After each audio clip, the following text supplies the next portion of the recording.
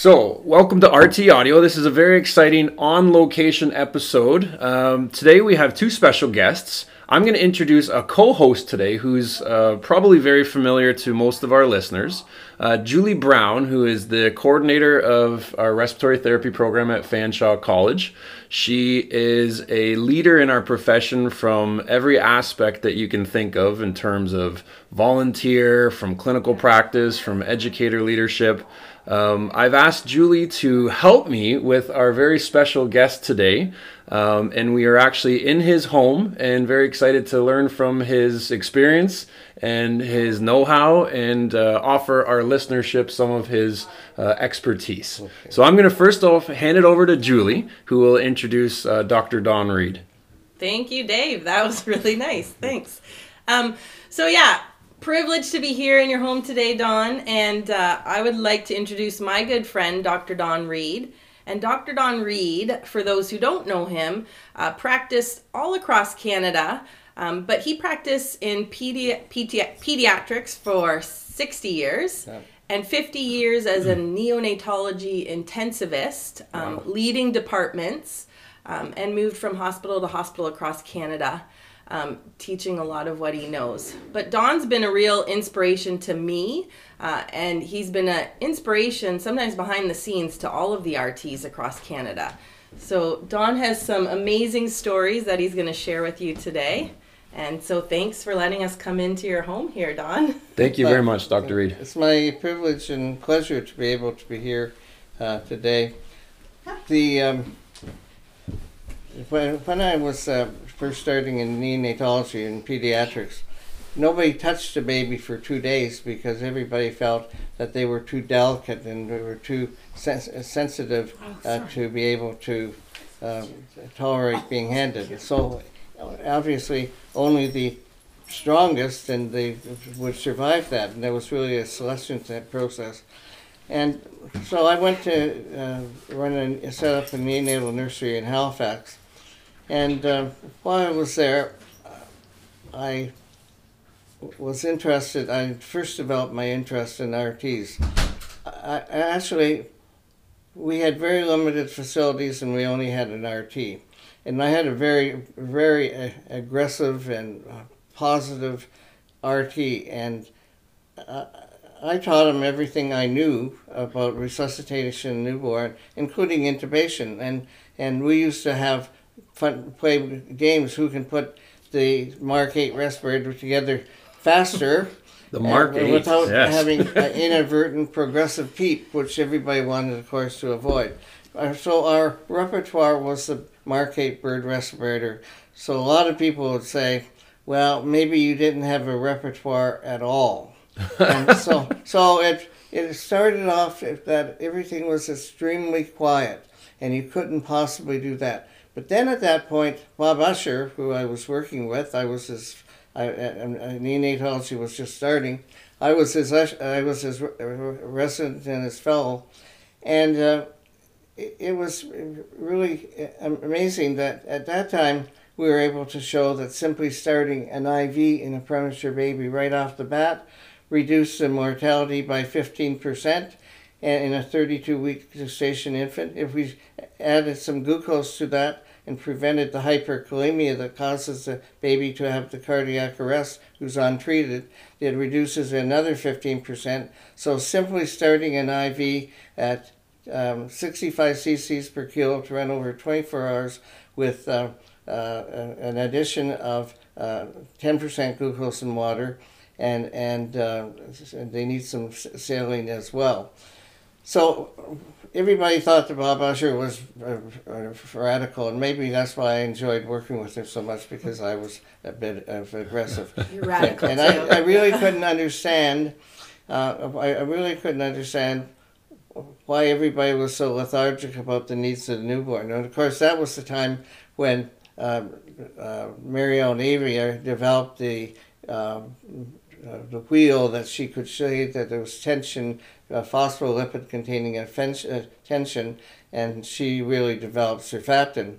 And I was able to be part of that at St. Joseph's Health Center, and we really had a tremendous goal with the surfactant. Cynthia Kenyon and I were the first to give a dose of surfactant down a baby's trachea, and you wonder The first, at the wow. time Crazy. if the baby's going to be like a big bubble machine in a wash machine, and all this phospholipid that comes bubbling back to you. So we had all our suction catheters, right? But instead, this baby who had horrendous howell membrane disease, I remember that baby all of a sudden had improved air entry, and the baby we came down into respirator support immediately, and that baby probably would have fallen into the group of non-invasive administration of surfactant, and it's just opened an exciting new world. But, I think sometimes... Exciting doesn't even stay. sometimes- Life-changing, I think. and there was, in Washington, D.C., there was this fellow who ran a nursery, intensive care nursery, and he always had results that were far superior to everybody else.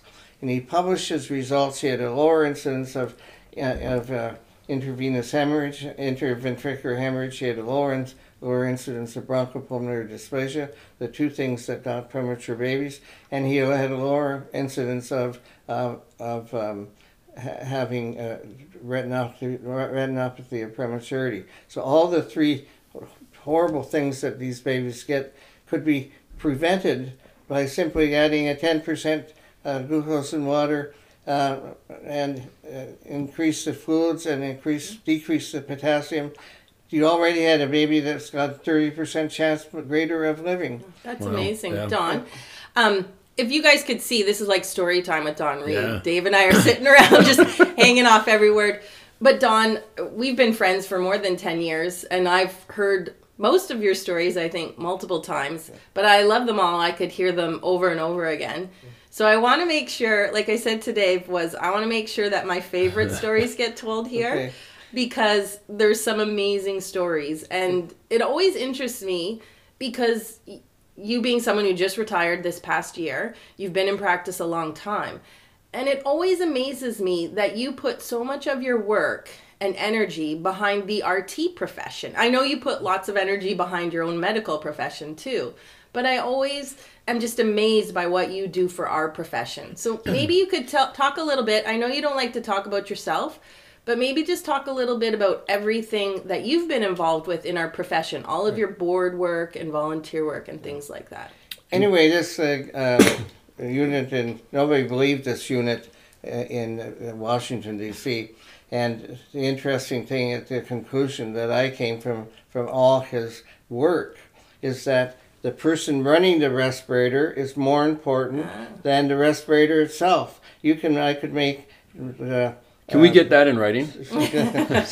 Seacrest to dance across the floor. But it's one of the and all the ones that could give you PEEP and all that. We could do amazing things, but we also cause amazing trauma with bronchopulmonary dysplasia, retinopathy of prematurity, and death in babies who were born without any lung disease, but we gave it to them because of the ventilation. Too high pressures, too high rate, too high PEEP. All the things were too high. We were too aggressive. And now, I always was very much interested in the RT program because it seemed to me that the training program back in 1970, in 1968 I was actually involved in a unit in Halifax, and it seemed to me that these were people who were underutilized in terms of their training. They had all this training, and they weren't given the opportunity to really express that training by having intubations and assisting at all these procedures that you would do, assisting at doing exchange transfusion and total resuscitation efforts on being perhaps the person in charge of the resuscitation of the baby. We rotate. Everybody in that room should have equal skills and should be used to their ultimate capacity.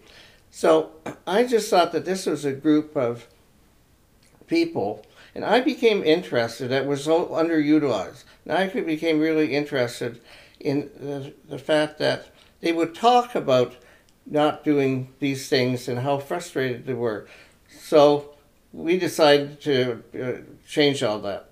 And I got the support from the head of the department that at that time, Dr. Morrison Hurley, and he said, work with the RTs and see if we can't get them working in the resuscitation room and taking greater responsibility. So that's exactly what happened. We went and we got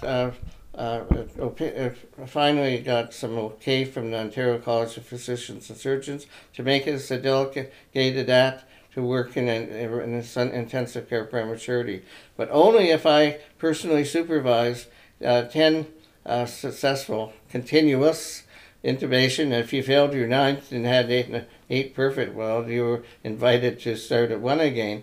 And it was a very rigorous progress and program. And in this, we talked about the pathophysiology, and we didn't just make respirator users. We used them as consultants and using the respirators, and used them as being the key people in the whole organization and nursery. Amazing. I'll tell you what the organization nursery was before we start on. But Don, one thing, I don't think a lot of people who work in neonatal ICUs or on transport teams realize that that's where this actually started, that they could start being a part of the neonatal resus team and intubating. And that's amazing for our profession. Yeah. And amazing changes, right? Yeah. That without you, I don't know. I'd like to think our profession would have come by it ourselves, but to have that physician or that neonatologist pushing for our profession right there. I always advised the neonatologists to get involved in committees. I was involved in lots of committees at the hospital level, and I could change things by presenting that at the central core group that was controlling the neonatal intensive care unit. The people, the penny counters, the people who financially are in charge of how much it costs to run an intensive care nursery. And they were interested in making savings, but they were more interested in having new technology brought back. Now, an example of that is I went away to the Society for Pediatric Research in Washington one year, and they were suggesting that we give less CPAP on our babies on CPAP. And rather than giving them 10 or 15 centimeters of water pressure, maybe all we need to do is, if we have to intubate them, give them 3 or 4 centimeters of water pressure. Maybe we shouldn't intubate them at all, and that they can be given by nasal prongs or a nasal catheter. And now it's maybe they don't need any intubation, or they just need some stimulation, which can be given with caffeine and other drugs that we use to stimulate breathing in premature babies. So the detailed thing that really was important is to train the RTs when not to intubate. And that was so important because you don't want to have needless trauma. And a good example of that is, we intubated all the babies who had meconium staining. I intubated thousands of babies. But there's a recent study out that shows that unless the baby is apneic or having respiratory distress, there is no improvement by selective intubation of babies with meconium versus not observation. And if they are not having ongoing respiratory distress and they're not asphyxiated, and they're the majority of babies, you should not intubate them. Right. So this is an excellent example how the neonatal resuscitation has changed, and how the attitude in the neonatal nursery has changed. During that time, during that time, we were really the underdogs because, first of all, nobody really knew what neonatology really was, and I'll define it for you so everybody is clear. It's the care of the neonate in the first 28 days of life. And of course, if you have a baby in the nursery on the respirator, it sometimes extends into the second and third month because of the chronic process that's going on. And the first 28 days of life, the first 24 hours of life have 30% of all your deaths are in that first 24 hours. But of course that includes your anomalies and includes a lot of other things that contribute to their death. But if you survive the first 24 hours, the chances are that you will survive intact, even if you're down to 26 weeks gestation.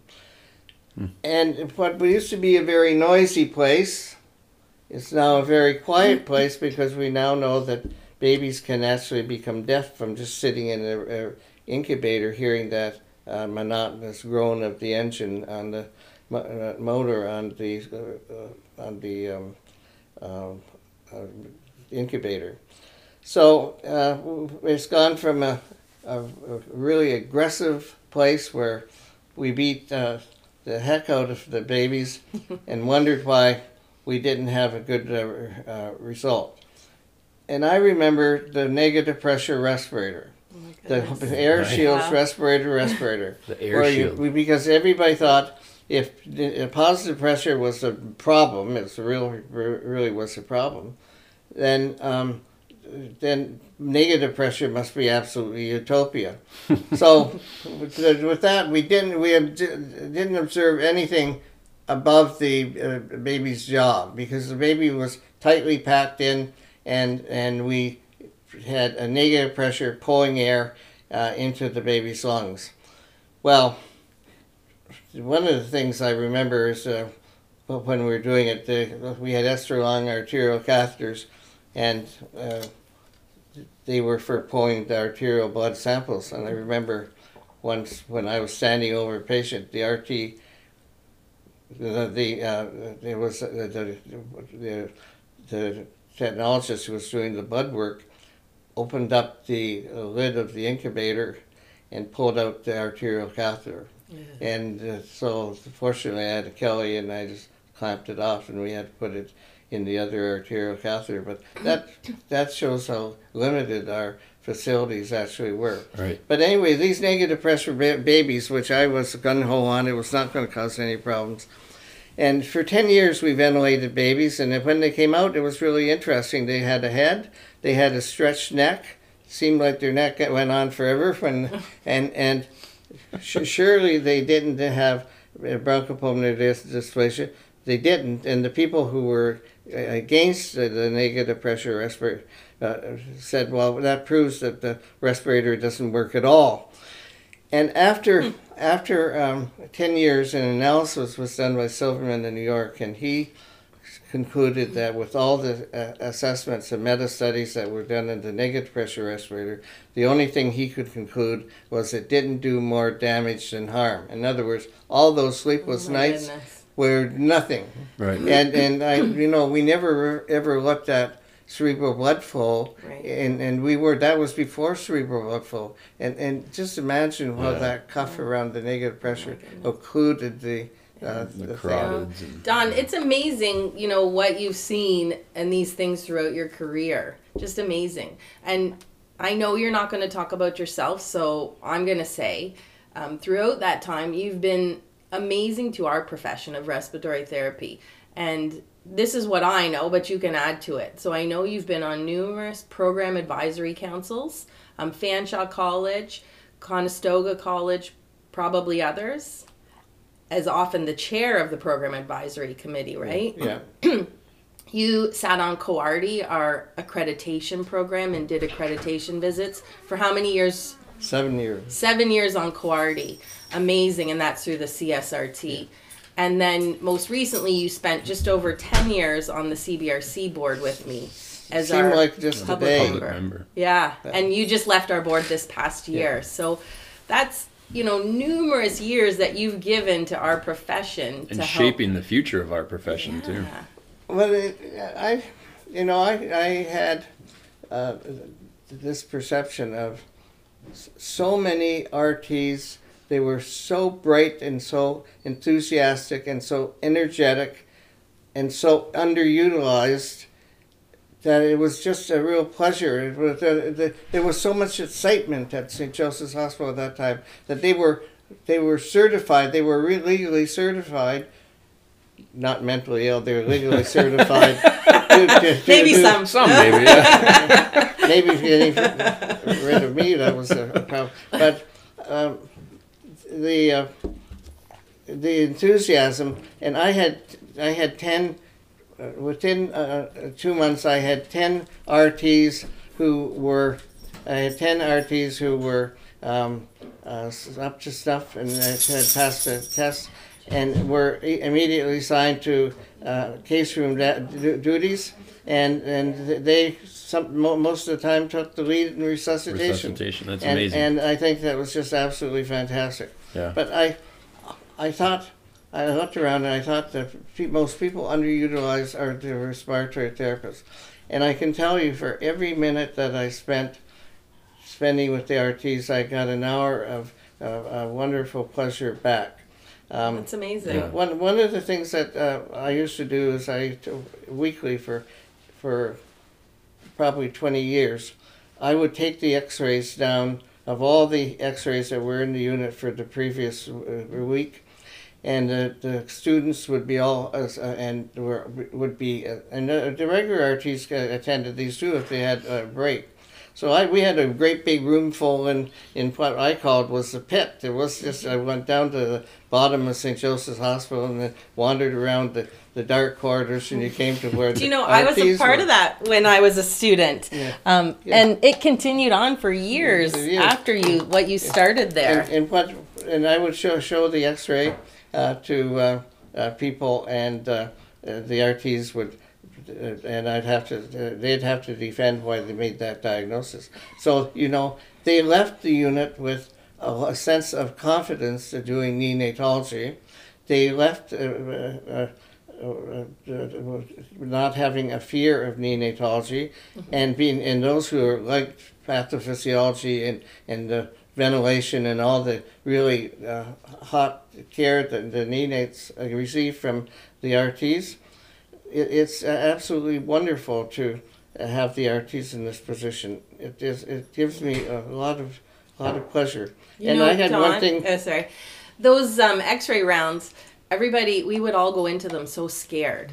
Oh. But you were always so good at teaching, and you were amazing at just showing us everything and getting us to say something about the X-ray. But it was always nerve-wracking to go in there with the neonatologist and go through the X-rays. Well, the interesting thing is that nobody was being evaluated. No. The whole thing was, I hope I wasn't that aggressive. No. But anyway, those X-ray rounds continued on for 15 years or more. And what I do is I get the X-rays from the patients they had been looking after. They could tell us the history. They could point out the X-ray. And I actually would say I had treated the pathophysiology of this to this child, about this baby who was in respiratory failure and what she was doing to it. So actually I had confidence that through these rounds, these babies could understand the physiology that was going on, and then they could apply the physiology in the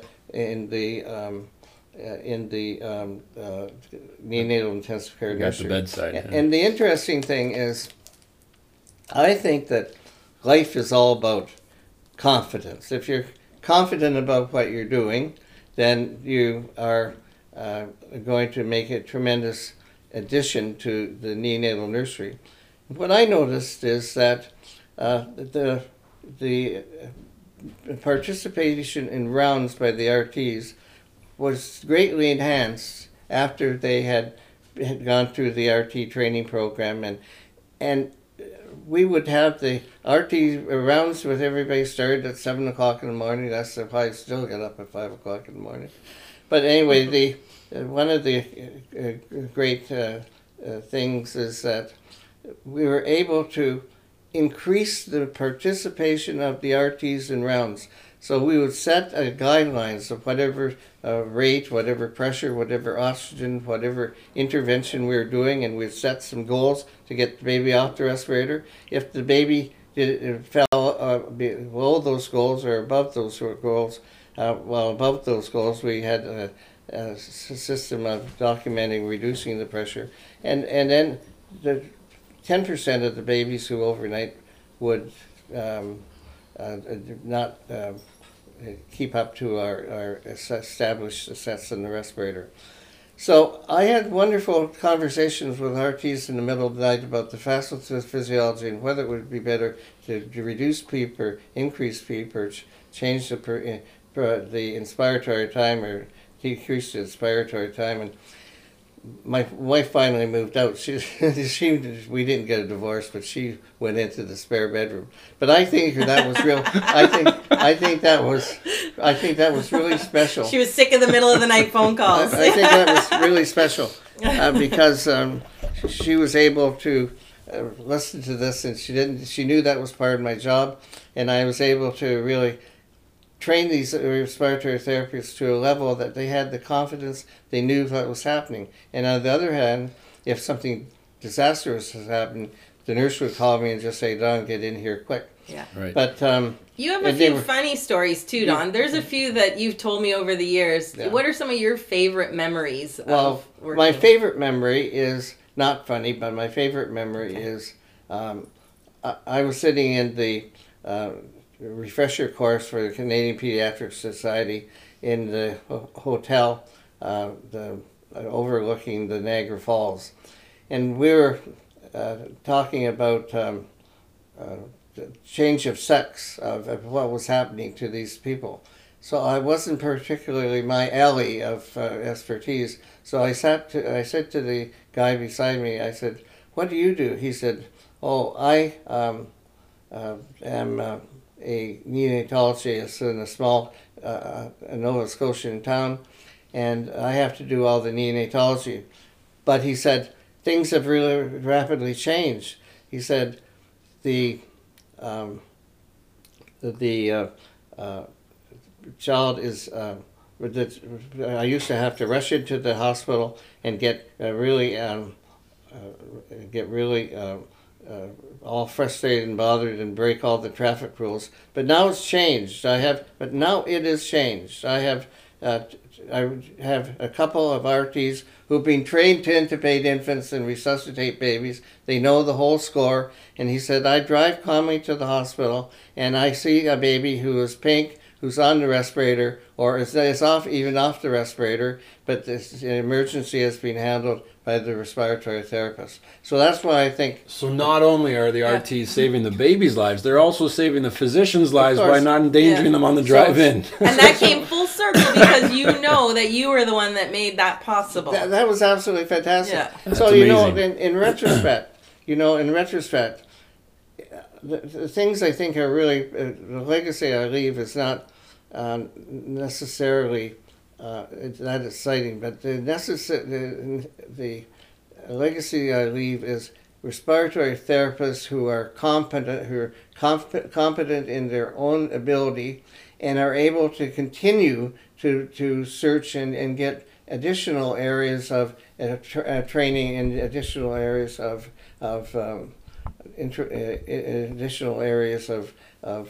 competence, which will enhance. I worked in Regina for 10 years, and I heard from one of the people from Regina that the neonatal transport team, what I had a lot to do with, is now putting in chest tubes, the respiratory therapists intubating babies, along with the nursing staff who are also participating in the stabilization of the baby in air transport, and they almost all air transport now, and bring them in a stable condition. So I think that's another aspect of something that I used to like to think that we had a team that was all. We never ever had any conflict. Everybody had their roles, and everybody was happy, and everybody cooperated with one another. But everybody had a contribution on rounds in the morning. And, sometimes I was fairly, maybe you were frightened of me because I was a man of custom. Everything was regular now.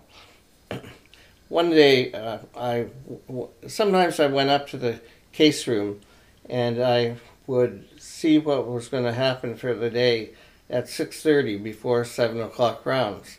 And this one day, the nurse who happened to be head nurse who happened to be German said, Dr. Reed, you ought to come. We have a 34-week baby, and it's got all kinds of secretions, and you don't know, we can't get it intubated. You have to intubate the baby.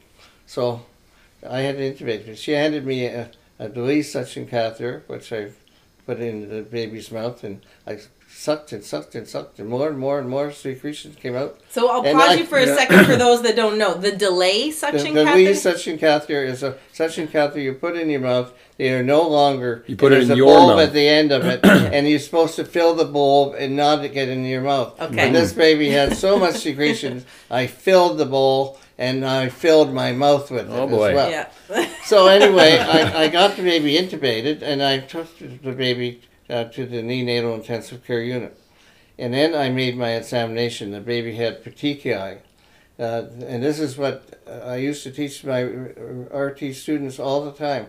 You have to make a full assessment of your baby before you can come to an accurate conclusion. The baby had petechiae. The baby was edematous, so the baby was in heart failure because of the edema. And the baby had a murmur. The baby had carditis. And most of all, the baby was just loaded with secretions and had hepatosplenomegaly. And then suddenly the bell just dropped. Yeah. And I thought, oh God, what am I going to do? So... What realization did you come to? The realization I came to was that I had a mouthful of pure Treponema pallidum, or the red bug that produces syphilis, and I had oral syphilis without having any fun from it would have been one thing if I had been in a compromised position and got it and had to take the consequences, but to receive it while you're at work doesn't seem quite fair. So, and it gets worse, right? Yeah, then you had to go home. Yeah. And so anyway, I went over there and they put 5 million units of penicillin in either butt. And I thought, well, that should cure it. I don't need to tell my wife about this one. So anyway, I went home and everything was quiet. And I went back to the hospital the next day, and my wife happened to be working as a nurse, voting as a nurse, and the Wills that Be came up to her and wanted to say something to her about her husband. And they said, "Did you know your husband had oral syphilis?" Great way to start your day at work. Yeah. Just imagine the impact that would have on your wife. The head of infectious diseases saying, "Did you know that your wife has syphilis, oral syphilis?" Well, you can imagine. And she said, we couldn't have intercourse, we couldn't have kiss one another, we couldn't cuss the kids, and we have to have our syphilis test done once a month. But I got the treatment. Yeah. So anyway, my wife, I was on a Saturday, I was trying to get out of my little Mercury car, and I couldn't get out of my back because my back was so sore from the penicillin. And my neighbor next door said, "What's the matter? You can't get out of the car." And I said, I was climbing up the side of the car. I said, I just got 2 units of penicillin. I hurt my back. And he said, it was a strange place to hurt your back. He said, I had an injection in my back. Just a little injection. And that's why my back is sore. So that night, my wife told me, she said, "Don't you say a word about what happened this week." So I was sitting there with this lady who said, "John, what is the matter with you? You can't sit." Didn't you guys have bridge at your house that night or something? Pardon? You were at bridge or something? Bridge at our house, yeah. And And I was at You bridge couldn't at our sit. house, and I couldn't sit on either butt. And my partner said, "John, what's the crap is wrong with you? You can't sit still." And I just said, I don't know why I said it. 2 spades. I just got 10 million units of penicillin in either butt to treat my oral syphilis, which I had. the room goes quiet, yeah? The room is absolutely quiet. So anyway, I'm starting to understand why your wife moved to the other room now. Yeah, that's right. I'm just kidding. No, that's probably my favorite story, Don, and I really I enjoy it every single time you tell it. well, anyway, it has some consequences because I just want to put this little package together. Yeah. A couple months later, I was asked to intubate a baby in emergency that was 32 weeks gestation, and the mother had come in with severe pneumonia, just having come from Africa. And I went down there, and they handed me a laryngoscope, and there were no gloves in emergency that would fit me. So I just intubated the baby and ventilated the baby. Now, that baby had HIV pneumonia, and I didn't take any treatment precaution at all. So I've been exposed to oral syphilis. I've been exposed to HIV. I'm not HIV positive. Right.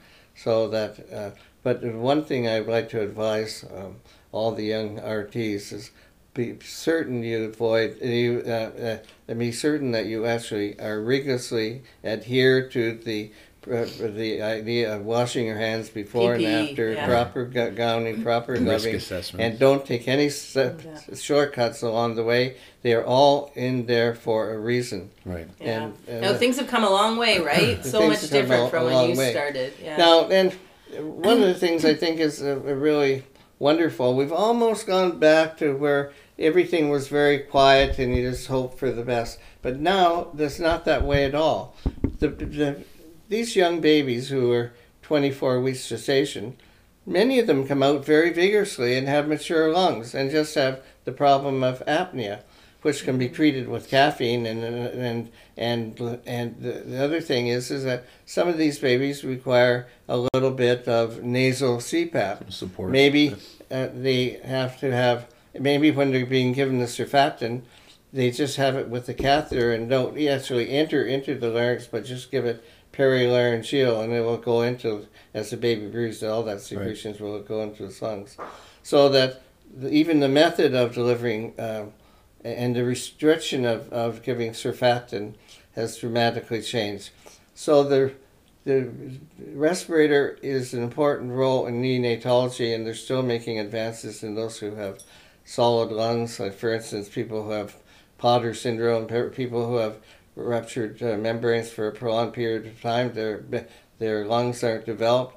It's very important to realize that there are many advances that can be made, and I haven't even started to scratch on what I would like to do in the future, but I rest my case and say I allow you to look around and be thoughtful and think of how ways you can use you and your colleagues more efficiently, and that will be a really an advance of respiratory therapy. Amazing. You are not into a second-rate profession. You're into a profession which is vigorous, it's aggressive, it's advancing, and I want you to be part of the advancement, not part of the state establishment that doesn't change.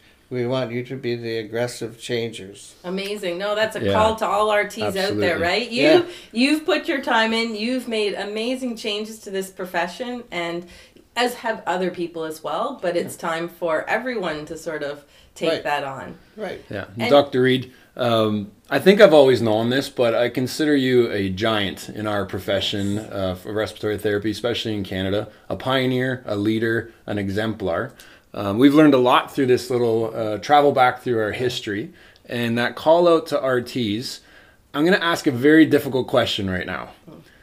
look into your crystal ball. Where do you see the field of respiratory therapy going in the next 5-10 years? Well, it's not a single focus. It's not a single focus. I think if you look at a focus that's narrow and not that might not be where the money is. Maybe the money is in some other areas. So I think that you should look around the whole perspective as to what you can possibly make an impression on that area.